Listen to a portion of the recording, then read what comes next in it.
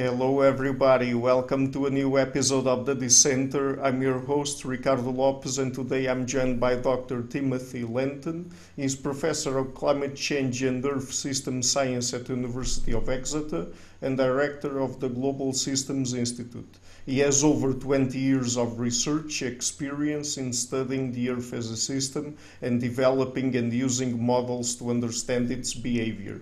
He is particularly interested in how life has reshaped the planet in the past and what lessons we can draw from this as we proceed to reshape the planet now. These topics are covered in his books, Earth System Science and Revolutions That Made the Earth, which will be the focus of our conversation today. So, Dr. Lenton, thank you a lot for taking the time to come on the show. It's a pleasure to have you on. Thanks for having me, Ricardo. Okay, great. So, the first question I would like to ask you is, it seems by reading your book and also talking with people that I've had on the channel, that there is an intimate relationship between geology and life, or what perhaps people would call in geology the geosphere and the biosphere, right? That's right. We've perhaps all been brought up in an old-fashioned view of the world in which life is portrayed as like an actor on a stage that's set by geology and physics and chemistry. But the new scientific revolution that's happening in my field has shown in the last half century that it's not like that at all, that there are these intimate two-way connections between life and the non-living world, and life has profoundly reshaped the world, this planet that it inhabits. It's changed the composition of the atmosphere, it's changed the climate, it's influenced the water cycle massively, and it may even have significantly influenced the geological things, including plate tectonics, although that's a more radical hypothesis. But it's totally clear that life has created its own conditions for flourishing on Earth, and we're enjoying that, in a sense, breathing an oxygen-rich atmosphere that's created by many past generations of plants, algae, and what we call cyanobacteria. Yeah. So, is there a set of conditions that we have to have set in place, or we had back then to have set in place for life to arise on Earth? There's a general feeling that, yeah, there must be some necessary conditions for life to start on a planet. And there's a reasonable general assumption that liquid water is one of those essential conditions. And there's still a very lively debate about how life did start on the Earth. But without resolving that question, what has become obvious is that life started very early on Earth. I mean, the planet was formed a bit over 4.5 billion years ago, and all the latest estimates would put the origin of life at least 4 billion years ago. So if that tells us anything, it might tell us that it's not that difficult to evolve life at some level, or either that, or we really are in a very rare situation in the cosmos. But yeah, we can be clear that the Earth had that liquid water it needed for life very early on, and in fact, amazing evidence has come to light that the oceans were formed really early. And beyond that, yes, life needs an energy source, but it clearly had that from the sun once it had evolved some form of photosynthesis. And before photosynthesis, most theories are looking at deep sea hydrothermal vents as a good sort of source of, we call it chemical free energy for early life to get going, before it then transitions to photosynthesizing life in the surfaces of the ocean and so forth. Mm-hmm. So hydrothermal vents probably were some of the places where life arose. Conceivably, yes. It's a good source of chemical free energy, and it's also a good source of materials, which is the one other thing I didn't stress, which is life needs all the materials it's going to build its body out of whatever that first cell looked like. And in the case of hydrothermal vents, you're at a place where not only have you got an energy supply, you've got lots of material supply coming at that interface between the molten earth and the watery surface earth.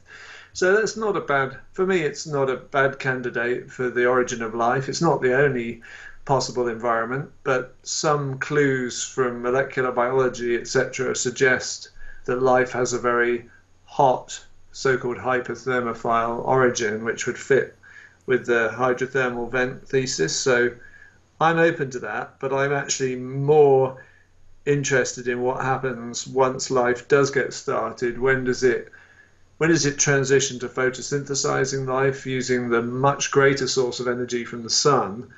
And how does it learn to recycle all the materials it needs? Because even though there is stuff coming out of the hydrothermal vents, it's like a really meager supply of materials compared to the amount that's continuously cycling through the biosphere today and through most of its history. So the recycling within the system is many, many thousands or millions of times greater than the inputs from the crust or from the mantle.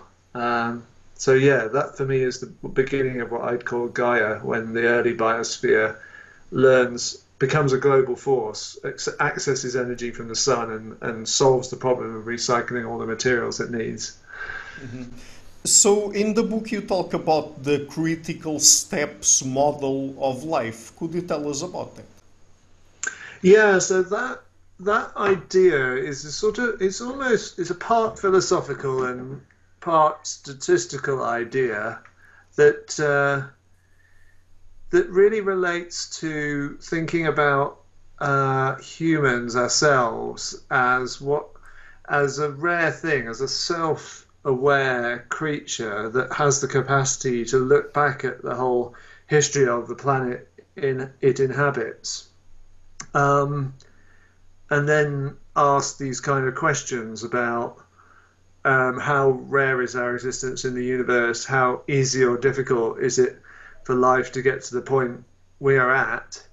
And what the model does is it uses some basic information, like how far through the plausible span of life on this planet are we at the point where we're here and we've evolved and we're able to look back and marvel on what went before us. And then in a kind of clever statistical trick, it's able to use that, if you think about it as the fraction of the way through the eventual lifespan on life on the planet, how far through that are we? One can use that to reverse deduce the idea that there might be some really difficult and rare events on the way to making you and I, but it can make an estimate of the number of those, and that's what are called the critical steps. It can infer something about the number of those critical steps from how late on we find ourselves, or how early on we find ourselves in the sort of eventual story of life on the planet. And the original estimates that were done on this by a guy called Brandon Carter, who came up with this idea, he thought that we'd evolved about halfway through the eventual span of life on Earth, and that would lead to the view that there might be, a best guess, maybe just one critical step, one really difficult thing in evolution between sort of no life and us. And then you could debate whether that was the origin of life itself or something later. We updated that estimate, specifically my colleague Andy Watson updated that estimate and that model, because we've known for a while now that we're probably, the Earth's biosphere we're a part of is probably in old age. In other words, the sun is getting brighter over time. The future lifespan of life on Earth is almost certainly quite a lot shorter than the past of life on Earth, which I said was probably about 4 billion years. We might have another billion years to go. We might be lucky and stretch it to 1.5 billion, but then it looks like the planet would get overheated. And that would maybe say we're 4/5 of the way through the eventual lifespan of life on Earth. And from that, we would infer back, interestingly, that there are probably more difficult steps on the way to us than Brandon Carter thought. And we come up with maybe three is a rough, three or four would be a good estimate. And then the question, of course, becomes what are those really, really difficult, rare events in the history of life?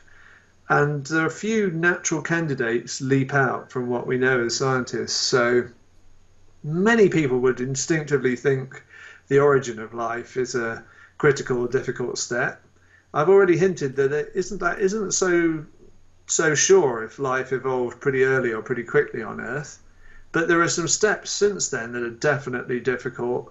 And one of those would be the origin of the familiar kind of photosynthesis that we're used to in the world today that makes oxygen as a waste product and then created an oxygen-rich atmosphere. That took about 1 billion years to evolve, at least, if not longer. And then it looks like the origin of complex animal life is potentially a really difficult evolutionary step. And it's probably about 700, 600 million years ago. And then it's speculative, but it could be quite difficult to evolve our kind of advanced language and a high corresponding social advanced social behavior and ability to transform the world. We're certainly the first animal to be transforming the world in extraordinary new ways. So yeah, origin of life, maybe origin of oxygen and complex cells as well, which I didn't talk about. Those are possible critical steps. Then maybe the origin of animals, and it sort of fits the model. It looks about right that we really can see that there are these 3 or 4 critical steps in our history. Mm-hmm. Could it be that if life didn't follow these steps at a certain point, all life on Earth could have gone extinct, or not? So the way to think about this model is it's a bit mind-bending, but it's almost like you have to imagine a universe full of potentially of biospheres that some last develop further than others. Our very existence with this advanced brain capacity, this ability to be aware of the history of our biosphere, that's something special. That might be a lot rarer than life in general, and there may be many other biospheres that didn't get as far. And it's a part of this is a sort of cosmological model in a sense. It's a part of the model to think in those terms and think about what our situation is not the norm in some sense, but it requires a number of necessary particular conditions to get to this point.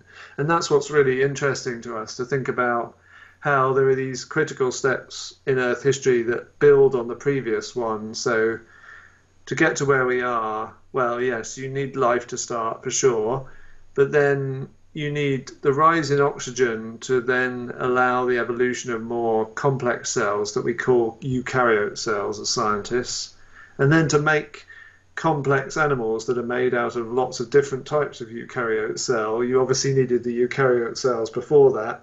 You actually need the oxygen to go up again to get to our kind of level of brain function. And in that sense, yeah, we're looking at a picture of we're in a special situation. It needs several things to go right, and there are lots of other worlds where maybe it got through one step and then got stuck there, or got to 2 and then failed. Yeah, so I suppose it's like imagining a universe that we have barely begun to observe, but is probably scattered with biospheres at different stages of development. Mm-hmm. Is multicellular life another one of those critical steps? I mean, at a certain point you mentioned complex life, but is that the same as multicellular? Not exactly, Ricardo. The distinction I would draw is that multicellularity in the broad sense has evolved independently about 11 times roughly. And that tells you it can't be that difficult to do. Just a sense of making an organism with different cells. I mean, plants have a different origin to animals, who have a different origin to multicellular fungi like mushrooms. But I place a particular emphasis on animals because we have a very special, I would say, you could argue it's a more advanced form of multicellularity in that we have um, programmed death of our cells, except for our stem cells. Biologists would refer to it as apoptosis, and that is like a policing mechanism to stop the cells going off and doing their own independent thing and the whole multicellular animal sort of falling apart. And of course, cancer is what happens when that goes wrong and your cells do just start replicating and trying to do their own thing. So that kind of multicellularity looks to be harder to evolve, the sort of animal grade multicellularity. Plants are not in quite the same category because, for example, you can, you know, cut a limb off a plant or propagate a plant onto another plant and they can regrow. They have some other qualities. So yeah, if I was to be specific, I think there's something a little bit more special in what people call animal grade multicellularity than multicellularity in general. But still, it's up for debate how difficult that is. Whereas the origin of our so-called eukaryote cells that's earlier, that only happened once, and that does seem to be a really special, difficult thing to do. It seems to have involved the fusion of previously free-living, what we call prokaryote life forms. And the same is true for this oxygen-producing photosynthesis. That seems to have been made by a fusion of previous types of photosynthesis, and almost innately it's rare to get these fusion events to work to make a new kind of chimera, a new kind of composite life form, which is cool. Yeah, great. So, I mean, before we get into humans, because one of the traits that really distinguishes us from some other animals is the fact that we are ultra social. So, is it the Yeah. case that sociality or social animals constitute another revolution or not? Well, they certainly fit the definition of what biologists would call a major transition in evolution, especially when you. So this would include social insects, where you can have. We biologists would say you have reproductive division of labor. You have like I don't know, a queen honeybee in the honeybee colony, and everybody else is a sterile worker. Um, Yeah. Clearly, it's not quite like that in the human realm, but this level of advanced sociality in various forms is like other major transitions in evolution. The point is, it's difficult to evolve a new level of biological organization. And in this case, it's like the whole beehive is like sometimes referred to as a superorganism, or the whole ant colony, or indeed sometimes one might loosely refer to human societies like that. The point is, whenever you're getting a new level of biological organization, you always have the tension between creating this new level of organization that's usually going to replicate slower than the units it's made up of. And natural selection is always is often optimizing for rapid replication. So the components are sort of in tension with the new whole. And the difficult problem is to explain how the new whole organization becomes stable. It's usually framed as if it's a kind of cooperative or altruistic entity on the part of its constituents who have perhaps had to give up some of their ability to replicate faster to be part of the whole. So they must get some payback for giving up autonomy and being part of the whole. And then that's where the whole puzzle that I mentioned before of the origin of animals is particularly interesting, because they have such advanced multicellularity, you and I, that all but our stem cells have completely given up that the freedom to go off and do their own thing, if you like. So yeah, social insects, animal sociality in its various forms definitely looks like a special transition in evolution. It's not a critical step to my mind simply because again it's happened independently. I don't know how many times, but independently in in bees, in ants, in primates. Um, so it's not so rare as to count as a critical step, but it's clearly fairly special rare event. And then the big question is whether the human kind of sociality has some really even more special qualities to it. Yeah. What about the evolution of culture? Is it also important here in terms of looking at different revolutions or not?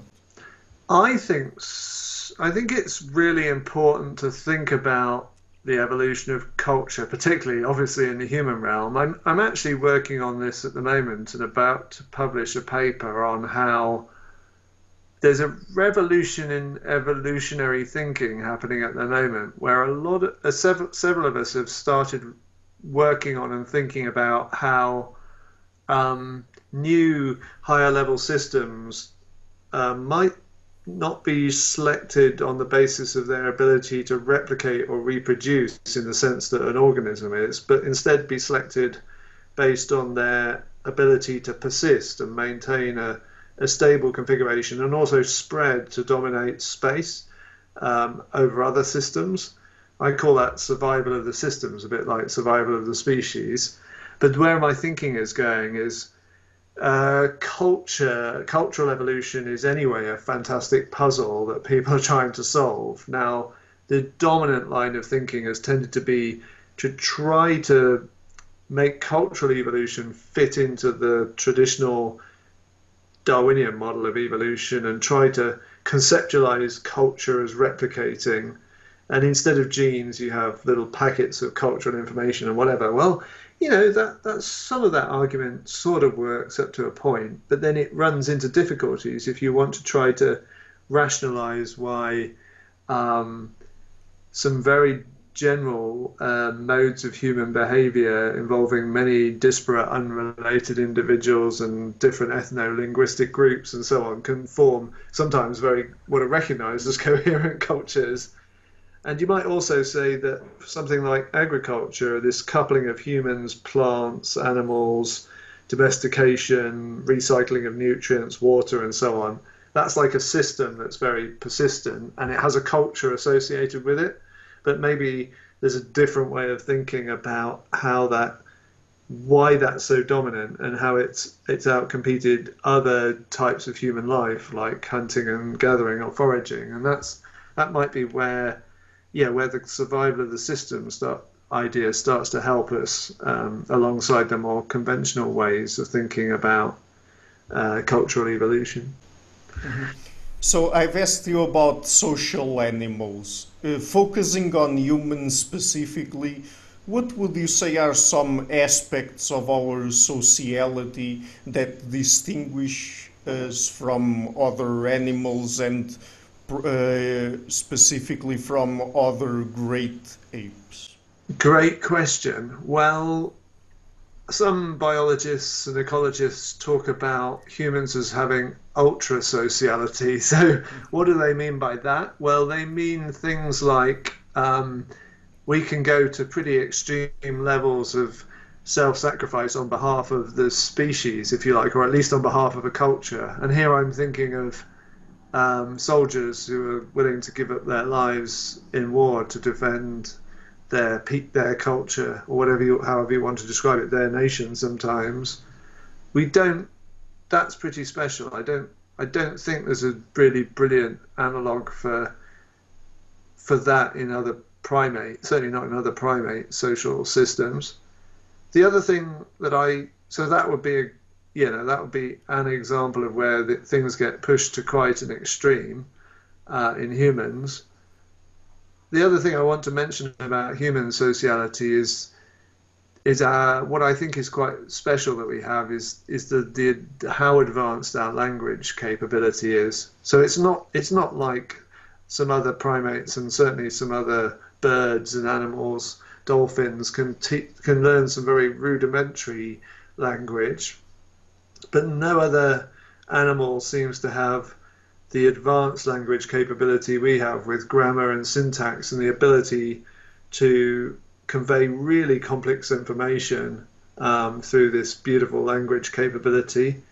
That might be the thing that marked out our ancestors from previous Homo species, or possibly even from other what are called anatomically modern humans, Homo sapiens, that have been around for a couple of hundred. They've existed since about 200,000 years ago, and they were already spread to a degree around the world alongside other Homo erectus, Homo florensis, other species in the genus Homo.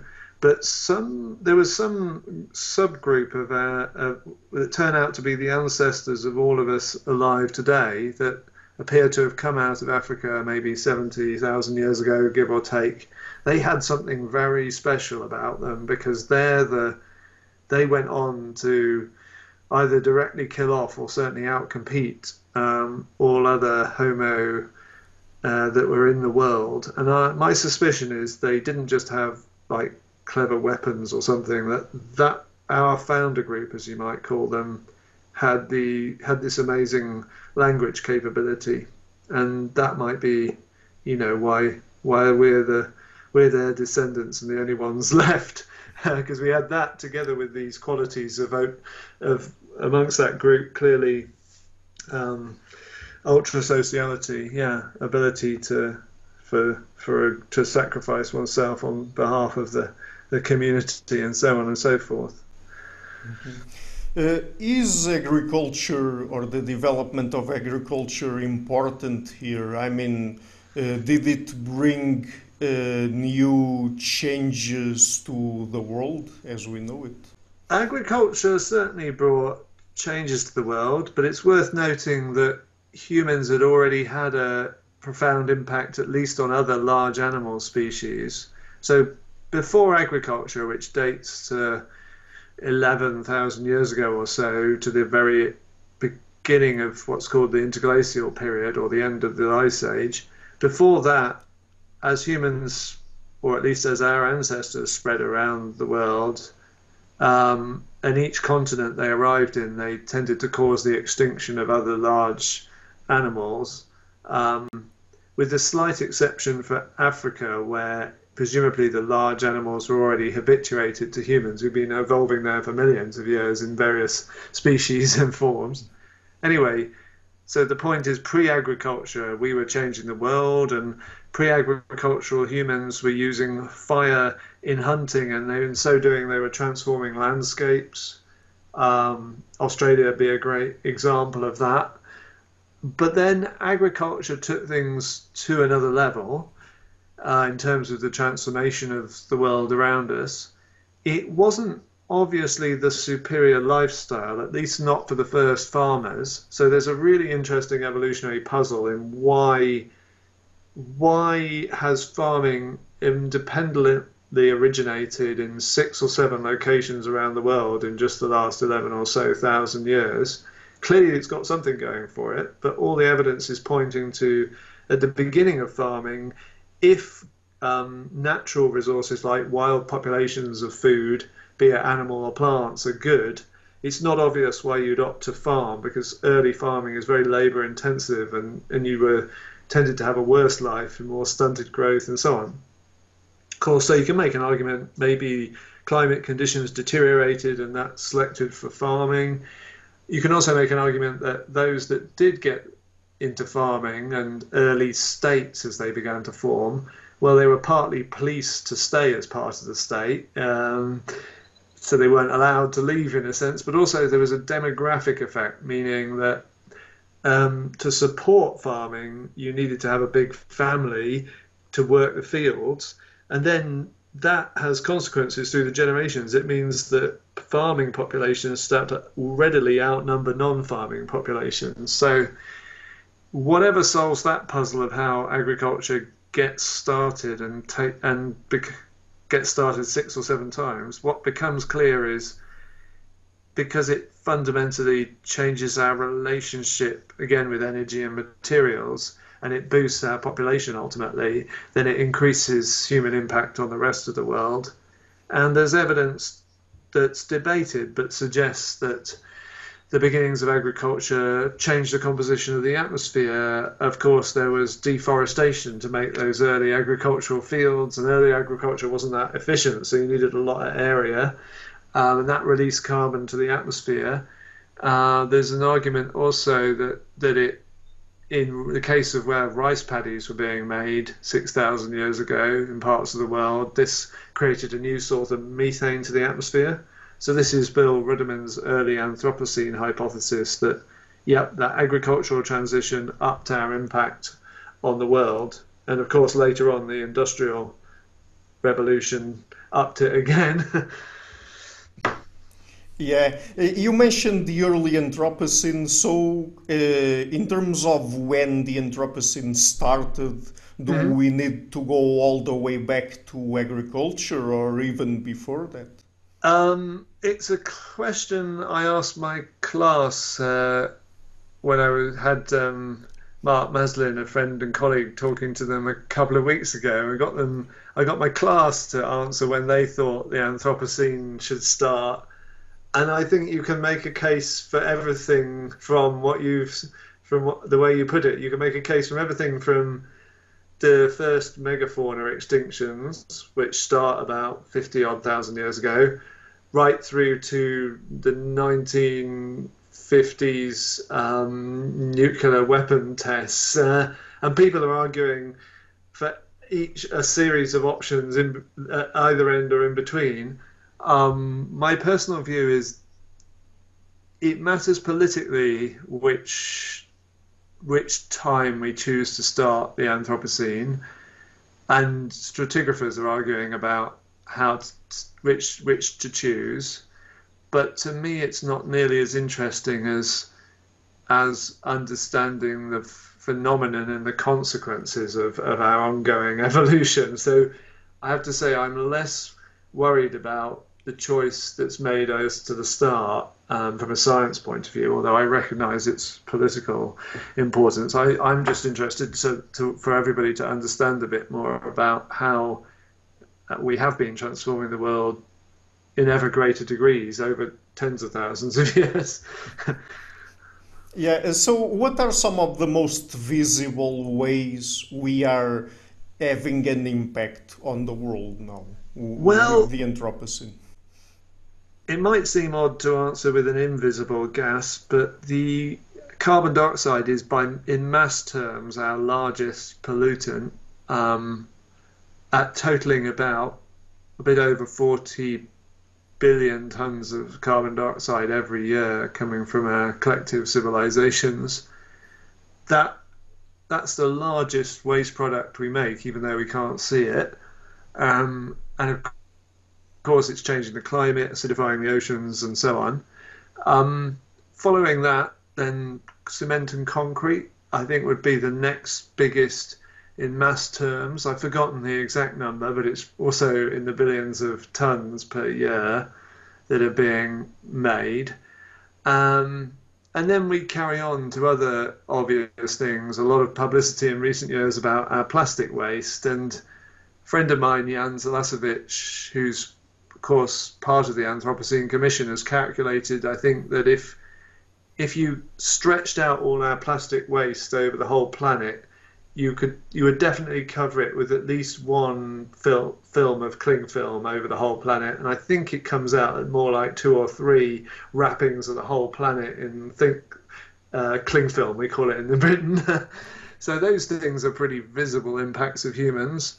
I would say that now we've become accustomed to images of the Earth taken by satellites from space, then one of the most obvious impacts of humans is to have completely transformed a fair chunk of the land surface for agriculture. So about 40-ish% of the productive land surface has gone over to agriculture when previously a lot of it would have been forest.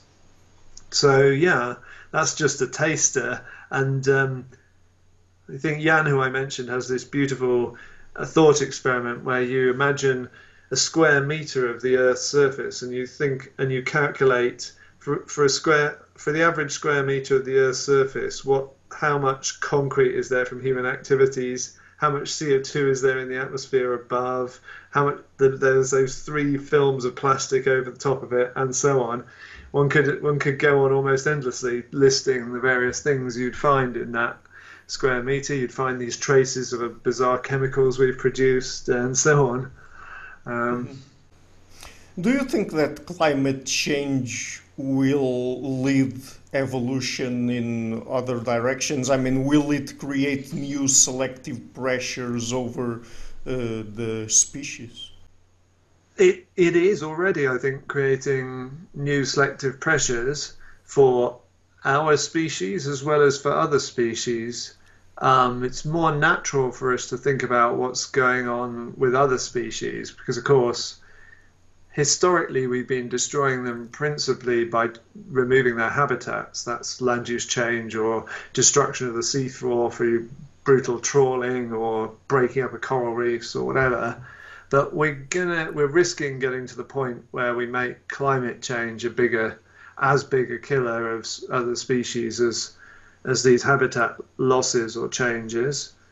But of course, that species are not static. As you say, they're evolving all the time. So the question is, can adaptation keep up with the rate of change from the climate or from other human causes?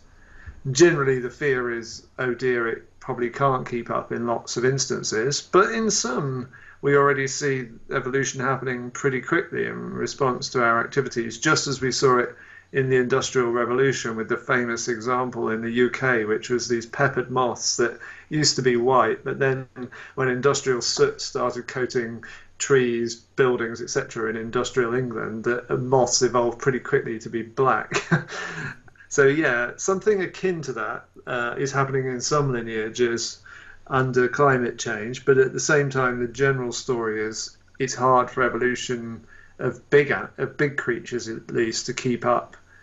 But then then it's great or interesting to think about us and are we in a sense evolving in response to this global change, this climate change of our own making?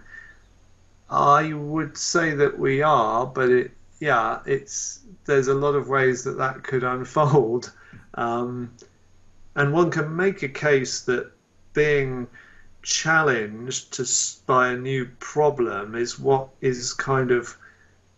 drove the evolution of complex societies in the first place. So I lean towards the view that social complexity arose not because the world was magically stable and wonderful like the Garden of Eden, but rather it's pretty obvious that advanced societies first evolved in not the most obvious climatic parts of the world, like dry places like Mesopotamia, overwhelmingly in drier places, in fact, in sort of challenging environments where maybe you needed social complexity to manage water resources and so on and so forth.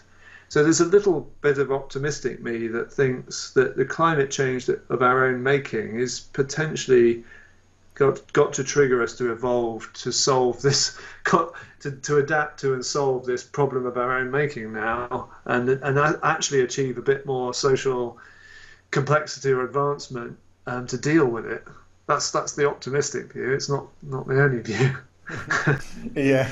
Looking into the future, can we expect to have new revolutions somewhere in the future, and is it possible to predict them? Well, the thing I'm excited about is to voice the possibility that we could create another revolutionary change of the Earth if we collectively chose to.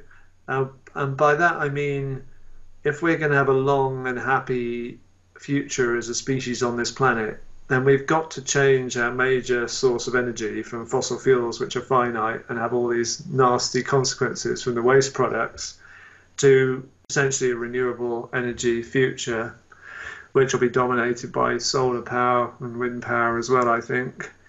But then we also need to solve the cycling of materials problem, because currently we just make whatever we want generally by digging stuff out of the ground, refining it, and making new things out of it, and then we chuck those away back into landfill or into the atmosphere or into the ocean.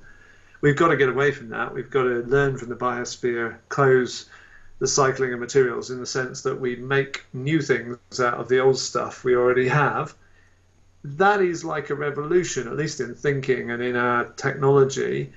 But it could be a really good one for human flourishing and a long-term human flourishing at that. So I like to say, well, that is the sort of revolutionary path towards a better future for us, as contrasted with if we just carry on doing what we're doing. I'm convinced that we're just going to bring about our own demise. And equally, I don't think it's tenable to advocate for what I call retreat, which is to believe that people are going to magically, who already overconsume, are going to do a fantastic job of deciding to reduce their consumption. Instead, I think we have a lot of energy available from the sun, so we don't need to think about being limited by energy in the future. We just have to change our sources. But we, as I said, we have to change our relationship with materials, and then we can have, then we can still have loads of electricity. We can have lots of things, but we make those things out of existing things using some of that renewable energy to do it. And then we're on a very different path to what others are arguing for with retreat, is kind of degrowth and things that, whilst I have some sympathy with the arguments, I think are also, when you look at it for a projected 9 billion people in about 30 years' time, they're not tenable, and they could have some very bad consequences. So we need this other path. We need to believe that there's a what I call a revolutionary change going forwards rather than backwards. Mm-hmm. So, knowing what we know about the sort of geophysical and geochemical ingredients that we need to have set in place for life to evolve, should we expect life to be common in the universe? I think that simple life we should expect to be fairly common, by which I guess in Earth terms we'd call prokaryote life, which we'd label bacteria and archaea, the two big kingdoms of the simplest cells. Judging by how quickly that evolved on Earth, I would think that alone tells us it can't be that hard to evolve, and there'll be something a bit like what we recognize as those prokaryote life forms on Earth, simplest cells, will have arisen elsewhere in the universe. But that doesn't mean that complex life at our level of self-awareness, etc., is common.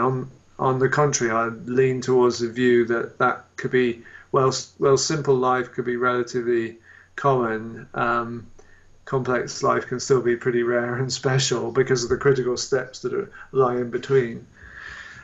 Yeah, but I believe that you can, given how early life on Earth could get hold of cycling the elements it needed and affect the climate and so on, I think what we might call Gaia's other self-regulating simple biospheres could be dotted around our galaxy and other galaxies, and there's a chance with new space telescope technology and so on that even in the rest of my lifetime we might see whether we can see the signal of life affecting the atmosphere of planets around other stars in nearby bits of our galaxy, and that will be possibly the greatest scientific discovery of this century if it's indeed made. Yeah, let's see. Okay, so Let's see. one last question. Once we had the necessary conditions set in place, could we say that life on Earth was inevitable? I wouldn't say that, partly because as a scientist, you you're conditioned to think about all the conditionalities and the roles of what was once called chance and necessity, and the tension between that in both the origin and the evolution of life.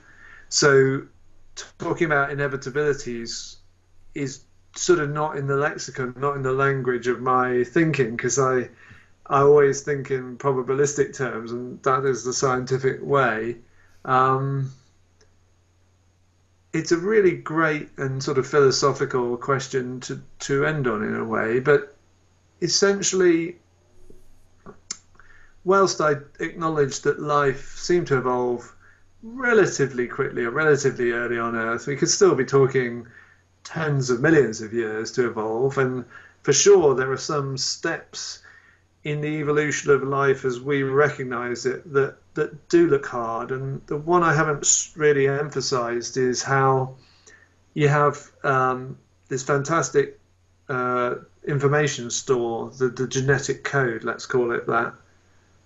If there's one really hard step in the origin of life, it's that one. For the if to call something life is to say it has a genetic code, which we could debate as well, but let's say it is, then that was the hard thing, to come up with this clever information store that was where information was in sort of packets and letters literally and could be replicated. That doesn't look easy to evolve. It's certainly not inevitable that you can evolve that from all the research that's been done on it. But clearly it did evolve on Earth, and it would be an essential ingredient of life anywhere, I think, that you have that information storage capacity that can then encode the structure and the metabolism of the cell. So yeah, some special things had to happen, and that took maybe quite a lot of replications or quite a lot of tries before it got to that point.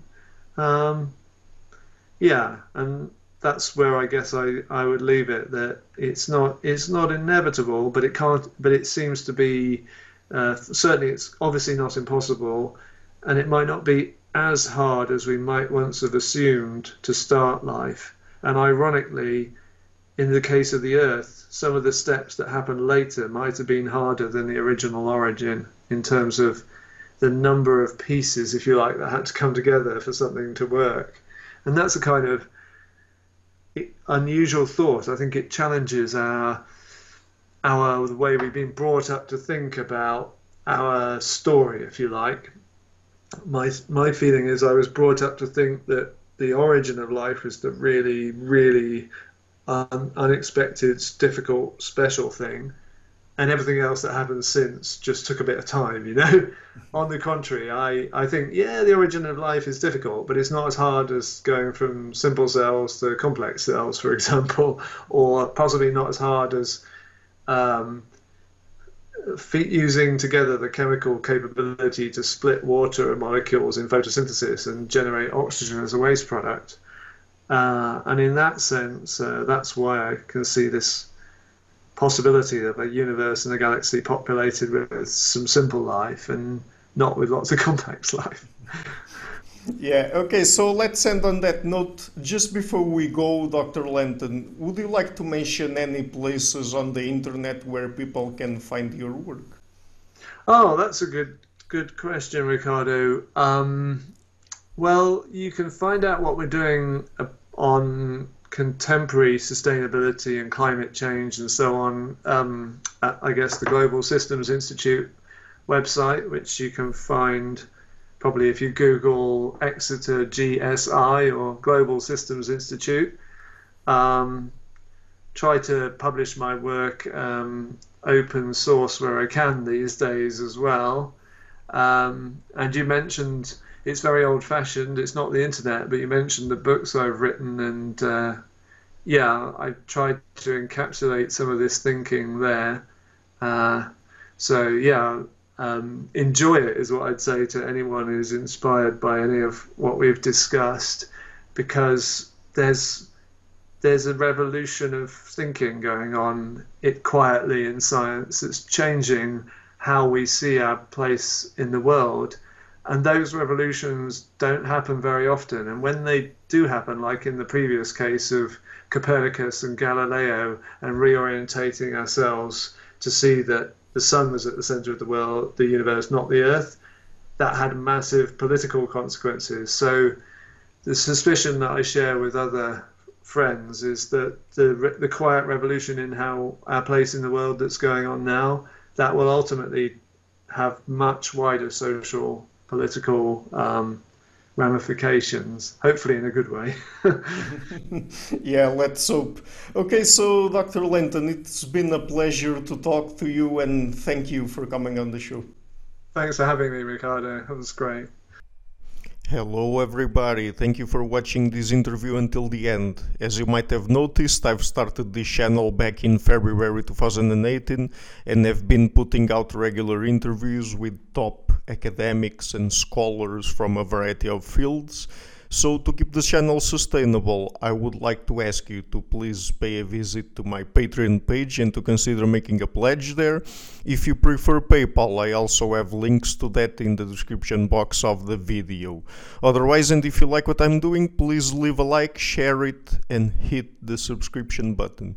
I would also like to give a huge thank you to my main patrons and PayPal supporters, Karen Litzke and Blanchett Pererga Larsen, Lau Guerrero, Francis Ford, Hans Frederick Sunda, Ricardo Vladimiro, Craig Healy, Adam Kessel, Olaf Alex, Jonathan Wiesel, Anian Kata, Jacob Klinkby, Matthew Whittingbird, Arno Wolf, Tim Hollacy, Henrik Alenius, John Connors, Paulina Barron, Philip Force Connolly, Jerry Mueller, Herbert Gintis, Rutger Voss, Bo Weingard, Rebecca Newberger Goldstein, Dan Demetriou, Robert Windeger, Rui Inácio, Arthur Coe, Zoop, Marco Neves, Colin Holbrook, Susan Pinker, Thomas Trumbull, Bernardo Seixas, Pablo Santurbano, Simon Columbus, Jorge Spinha, Phil Kavanagh, Corey Clark, Mark Blythe, Roberto Inguanzo, Mikkel Stormir, Eric Neumann, Samuel Andreev, Tiago Nunes, Bernard Yugni,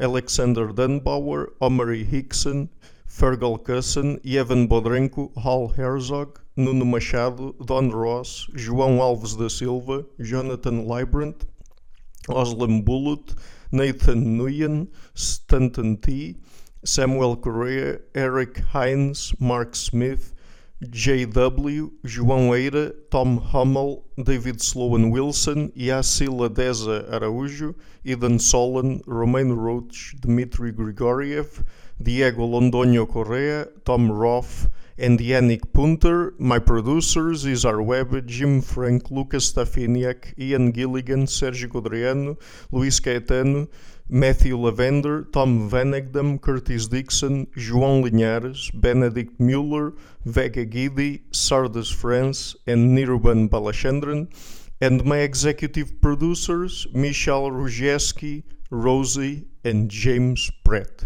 Thank you for all.